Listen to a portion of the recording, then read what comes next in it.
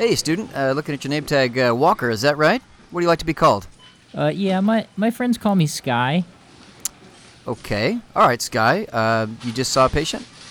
Yeah. Can I present that patient to you? Fire away, young Jedi. Okay. So, Dr. Weeders, I just saw Mr. Smith.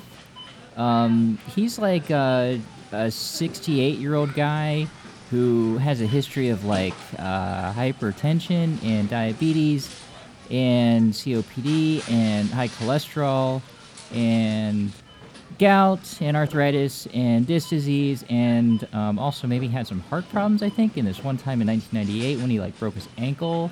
They like put him in the ICU and had like kidney problems and stuff. Okay, Sky, that's good. So let's get to the point. What is he here for today? Oh yeah, so he's here today. In the where are we? Oh yeah, the emergency department with chief complaint of like I can't breathe, and on a scale of 1 to 10, it's 6.5, I think, and it doesn't radiate, I guess, but it is worse when he said he was talking to me. Okay, hang on a second, Sky. I think this might not be working out too Oh well yeah, here. and let me. On a okay, physical yeah. exam, All right. he's got some like wheezes maybe, or maybe it's Ronca, I don't remember. But his lips are like blue, and his fingernails I think have clubbing. I also looked in his ears, which are like totally full of wax. I couldn't really tell. Okay, Sky. So put this together. What do you really think is going on here? Oh yes, so my assessment, right? That's what you're asking for. Yeah. So he's wait, how old? Oh yeah, okay. Let me get my notes. This is a 68-year-old guy with a history of high blood pressure and diabetes and like other stuff, who is here with shortness of breath, which could be anxiety or a PE or maybe asthma or like a heart attack or stroke or maybe malingering. Okay, Sky. Yeah, we need to talk a little bit and work on some things. I'll go take a look at this fella, and we'll come back and talk more about the procedure of presentation.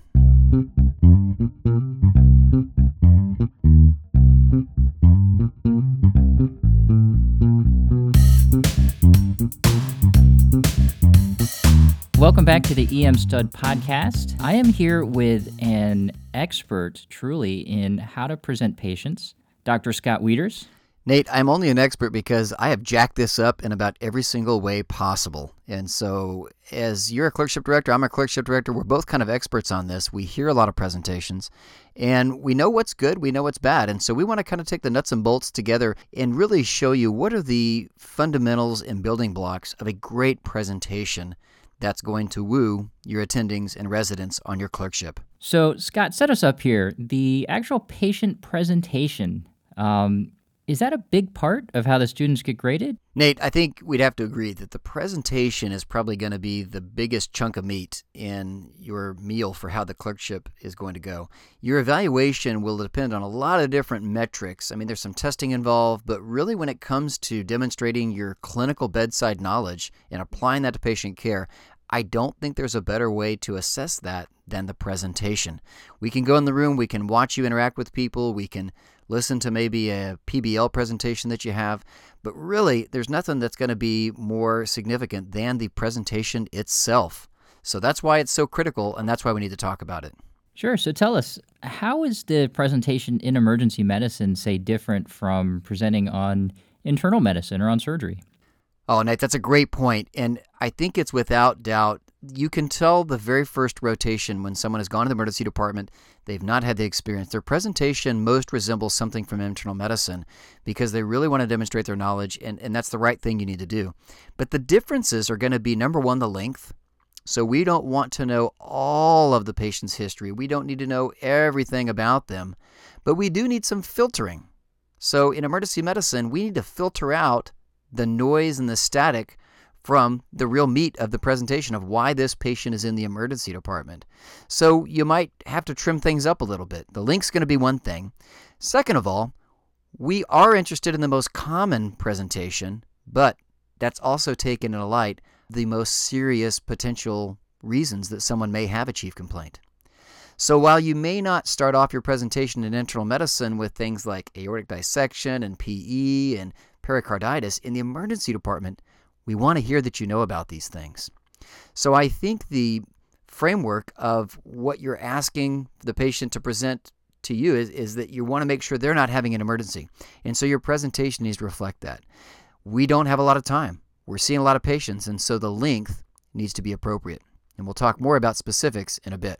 All right, so how do they actually do that? How do students show that they've in fact thought of the bad stuff, like PE that you just mentioned? So let's look back at young little Skywalker here in his presentation. This person was short of breath. And so, it may be likely that this person might have a cold or a virus, or maybe it's just a little cough, maybe some COPD. But we really need to know that you have thought about something like a PE or thought about something like ACS. So here's how you do that. You say some pertinent negatives.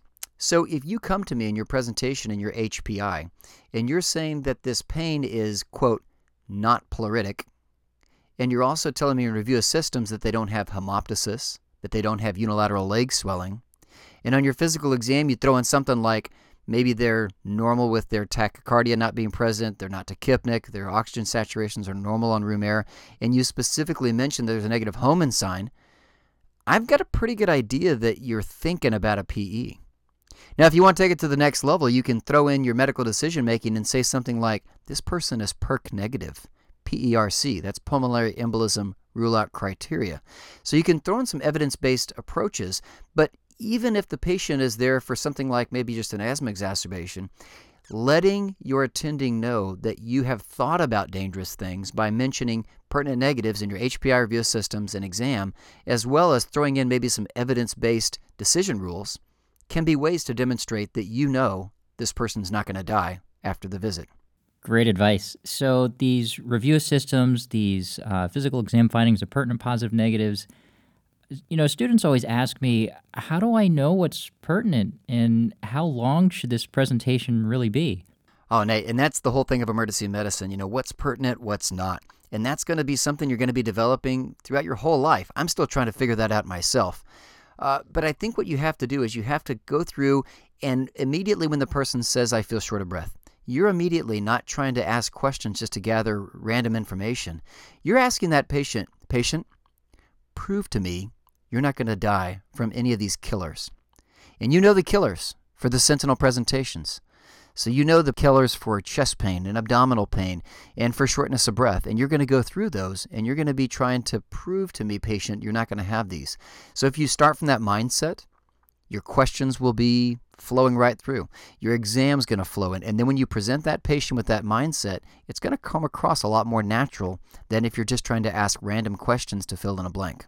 Now, as far as the length of the presentation can vary, and I would encourage you before you start any rotation and start any shift, you ask the attending, how should I present to you? Do you want me to stick to 1 or 2 minutes? Do you want it long? Do you want me to shadow you? Do you want me to be active? How can I best use this shift? And I think it's always good to start off with expectations. I know some of our attendings that maybe work the night shifts, they kind of say, hey, I want to know 3 things on your differential and then which one you're committing to. That's all they want to hear. Some people like me, I kind of like to have occasional times, maybe about 5 times a shift, where I get a really good, well-done, thought-out presentation that you've had the time to think through, and we're not distracted, we've got time, and we can go through it. Now, there's a talk out there and a paper that I would refer our students to, and it's titled The 3-Minute Emergency Medicine Presentation. And that's the title. It's a very searchable article. It's public access, and I think it's great to supplement this podcast. So if you want to learn more, I would reference that article, 3-Minute Emergency Medicine Presentation. I don't know, Nate. I think 3 minutes is too long. What do you think?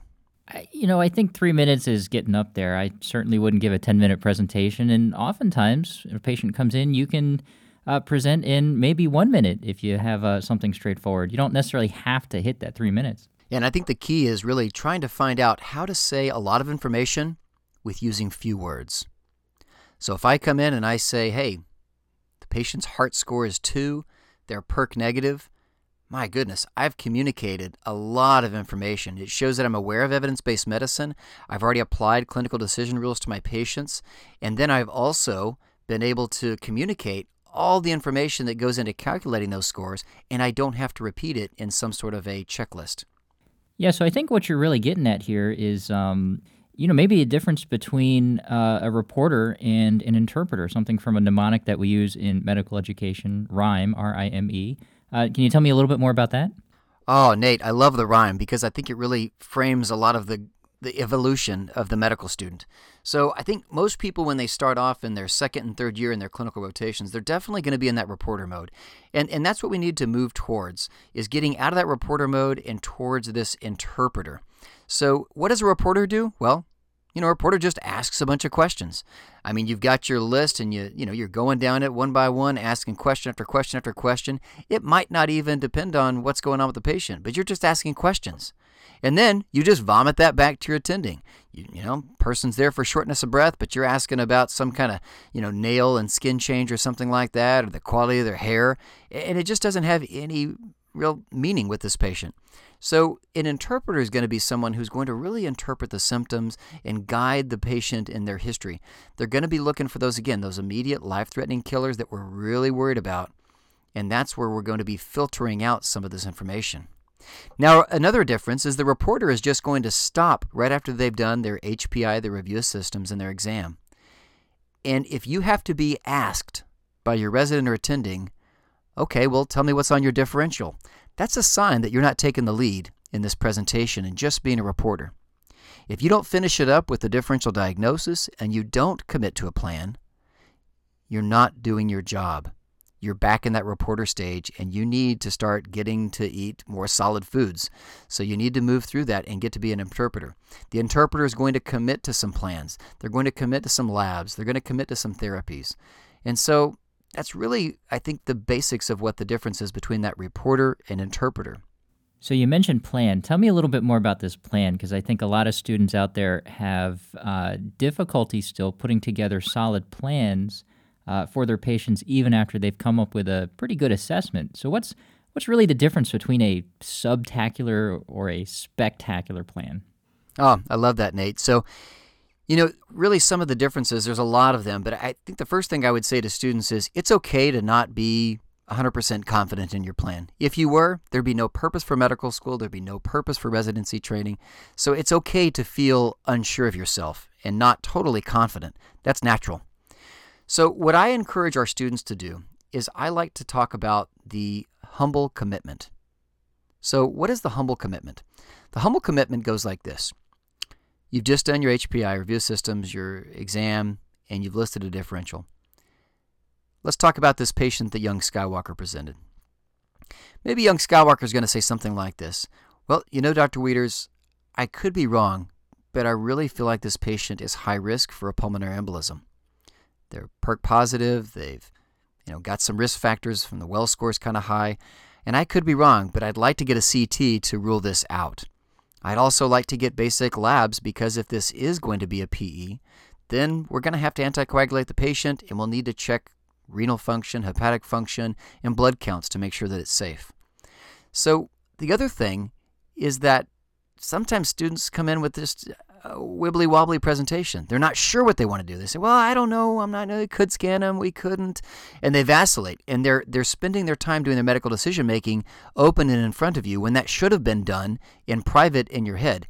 That's one of the ways we can trim up our presentations is basically going through those decisions and committing to those plans before you open your mouth and before you present. The other way is with dosages.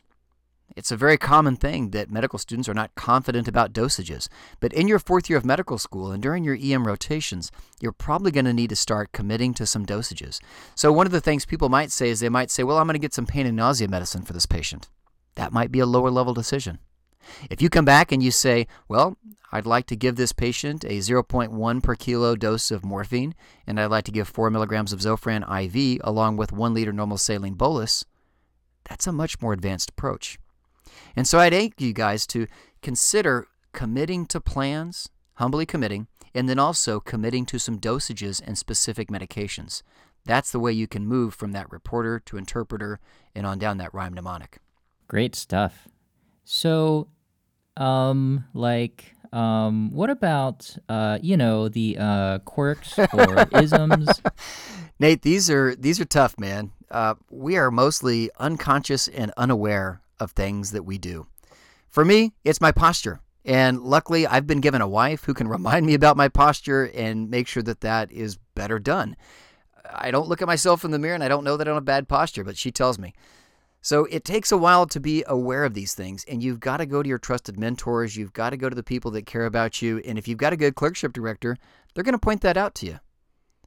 It's so funny. We have, in some of our interviews, we have counts of how many times people will say the word like or And we'll have contests, and it's pretty clear you know which applicant they were talking about. And when the numbers get up in the 50s and 60s, it's kind of funny, but then again, it's not very funny. So make sure you tuck in a lot of those unconscious, unaware quirks and isms. Some common things are people saying Also, people use the word like to describe things. Those can be some very distracting mannerisms that need to be trimmed up, and we need to make sure that that doesn't happen frequently. So be aware of the quirks and the isms. You need to know these, and one way that this can happen, if no one's brave enough to tell you, no one's kind enough to go out and say, you've got a quirk, do the selfie. The presentation selfie, Nate.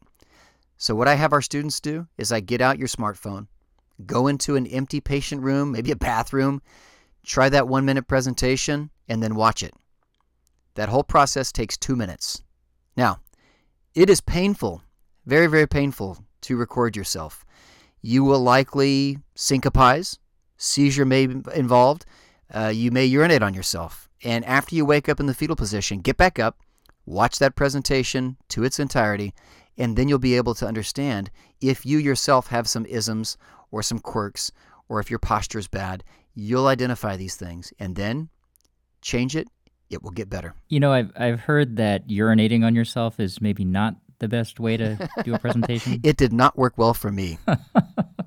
So, but I guess that also gets at, it's not just what you say or how you said it, but just sort of the nonverbal stuff too. Oh, gosh, Nate. If you don't look like a doctor, it's going to be tough to gain rapport with patients. If you dress in a provocative way, that's going to be unprofessional, and that's going to be distracting. If you show up with a beard that's not trimmed and it looks like you're really trying hard to and you can't, I've tried that. I can't grow a beard, so I don't. Okay, don't try. So make sure that you're dressed and look professional and neat. Take a second, comb your hair. Take a shower. Be aware of these kind of things. One common pitfall is that students often will become too comfortable. And I don't like this in my residents. I don't like it in my students, although it happens sometimes. And so people might show up with their old college sweater and their hoodie because it's comfortable. Or maybe it's cold and they feel best in this uniform. But that's really not what people expect when they come to the emergency department. People don't want to be saved by a bumbling reporter named Clark Kent. When they go to the emergency department, they want Superman to save their lives. So you need to look like a doctor. And that's the easy part. You trim up the beard, you don't dress provocative, you shower, you comb your hair, and you show up looking like a doctor. If you're cold, wear a long sleeve undershirt underneath your white coat or scrubs. But just show up and look good. It's not too hard. It's not your job to redefine what a doctor looks like. All right, so Scott, lots of great information here. We talked about really giving a succinct EM-style presentation, focusing on those pertinent positive and negatives that really show that you've thought about those life-threatening differentials and coming up with a really solid plan. How else can we practice this? You know, Nate, that's a good question. And I think the way to practice is to be a student of presentations. So if your fellow students are presenting and you've got a minute, lean your ear over and take a listen. Also, pay attention to the really good residents that are presenting. But also be aware, the residents might give a little bit more abbreviated presentation because they've had a significant longitudinal experience with their attendings. So my residents may give a more abbreviated, shortened presentation. Although they can be rich sources of good quality presentations, just be aware that you will require a little bit more information and a little bit more about your thought process than maybe some of the residents. So I would just be a real student of presentations. Listen in. You'll know it when you see it. The good will stand out. Great. And I think the one thing that we have to bring up at the end here is, really when to present your patient. I mean, if your attending is in the middle of running a cardiac arrest, is that the best time to go in and tell them about the stub toe in room 14? Oh, man, That is clutch. That's a great point there. Yeah, during a sick resuscitation is not the best time. I've had students follow me towards the bathroom, and it's just not the right time to give a presentation. So be aware that the rotation is not about you. Patient care comes first. And if you have time, then sometimes we can present. This is not something that should interrupt patient care. You need to be just socially aware of your environment and socially aware of interrupting others. Sometimes stepping on toes can have a really profound impact. So just practice, watch. I think it's always a good idea. May I present this patient to you? Do you have a second to hear about this next patient? Starting off with a polite question, boy, it's hard to get better than that. All right. And finally, what other resources are out there? Anything to help our students learn how to give effective presentations? Oh, yeah, Nate, there's a ton of good stuff out there. And so I'd reference the EM Clerkship Primer, which you can find at the CDM Curriculum website. Again, we've referenced the article, The 3-Minute Emergency Presentation. That might be a sentinel read before you start your clerkship to be aware of what's expected. Also, I've given a couple of talks with the EMRA, the Emergency Medicine Residents Association. They do some hangouts, and at their website, I gave a talk entitled Perfecting Presentations and Nailing Procedures, Secrets to EM Clerkship Nirvana. So a lot of the concepts here are expanded a little bit more in that talk, so you may check that out.